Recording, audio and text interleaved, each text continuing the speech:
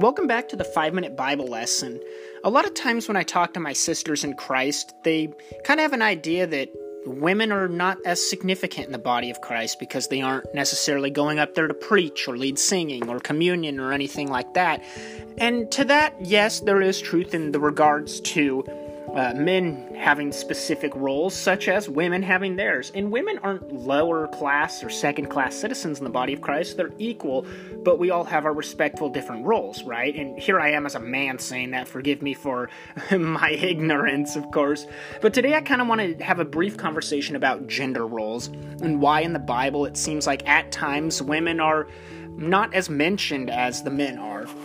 In order to understand this, though, we need to look at the culture around the Bible. This might hurt a bit, ladies, as the book is written. I'm reading from a different study here that I think is very insightful. But the Bible reflects a culture in which women didn't really have full rights as people. They were not even considered reliable witnesses in legal matters.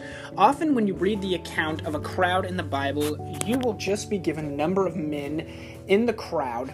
That can make the event even more amazing when you add in women and children. Matthew 14:19 through 21. What it means there is, think about when Jesus fed, quote, the 5,000 men.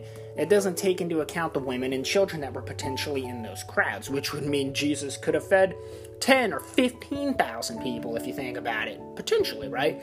Anywho, we're going to continue on before we get in trouble with adding things to the word.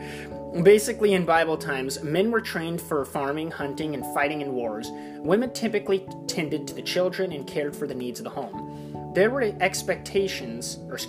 exceptions, though. Deborah was a judge, as we see in Judges chapter 4, verse 4. Miriam was a worship leader in Exodus 15, verse 20. Anna was a prophetess, as we see in Luke 2, verse 36. When you understand the typical role of women in the ancient world, then you understand how revolutionary Jesus' life was and his ministry was. He honored women as people in John chapter 4, verse 7 through 9. He allowed them to minister alongside him and even support him in his ministry, as we see in Luke chapter 8, verse 1 through 3. Today when women still struggle against gender stereotypes, Jesus' style would be refreshing in the time in which he lived. It was downright radical.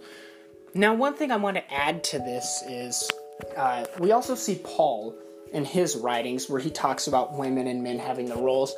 One thing that's always ironic, you might jokingly say Paul was a ladies' man, but what I mean by this is a lot of times when Paul ends his letters, he'll say something like, say hi to so-and-so for me, and greet so-and-so, and, he names off names. Most of the time they are women, and it's not because Paul was he wasn't a ladies' man, he wasn't having an inappropriate relationship. The point is, in letters to greet a woman and not the men, that was, again, radical and odd, but Paul wanted to show us that men and women were equal, and Paul was, dare I might say, the first feminist, and I mean righteous feminist. I don't mean modern-day feminists where they fight for the right to, anywho, we won't get down that rabbit hole. That's a conversation for another day. But he was the first modern-day feminist that said that women were equal to men. They have their specific roles. Men have their specific roles that are equal yet unique. And he greeted women. He didn't treat them as an accessory to their husband, like, hey, Johnny, and your thing. No, he treated men and women equally, not women as objects or accessories. He also vouched for protecting the sanctity of marriage, because back then a man could marry a woman, he was allowed to go sleep with other women, and if his wife ever did anything wrong, he was allowed to kill her. That was in Roman culture. It was just evil. But Paul said, no. Your men need to respect you and honor you, stay faithful to you, and you likewise do the same, of course. He fought for women's rights and to protect them, and so did Jesus. That's why the gospel was so radical in changing the shape and the face of the world, as we see today's culture.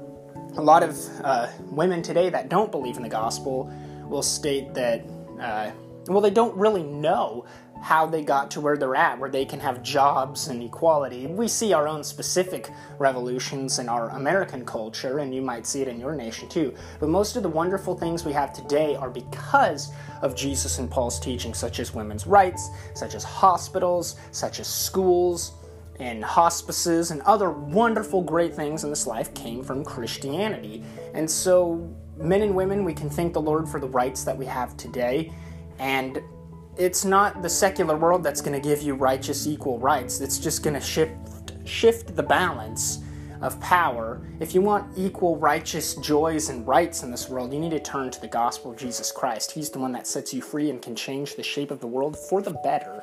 So again, if you're a lady listening, pardon my ignorance. I'm a man. How could I ever know what it's like to be a woman? But I hope the Word of God and what we talked about today was insightful and encouraging. And know this, women, you are not second-class citizens in the body of Christ.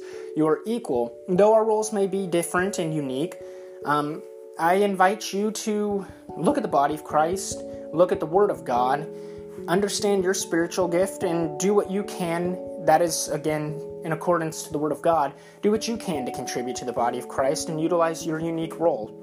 You might not necessarily be a Sunday morning preacher. You might not necessarily be the one that leads communion on Sunday morning. However, you have a unique role, and I invite you to dive deep into that role.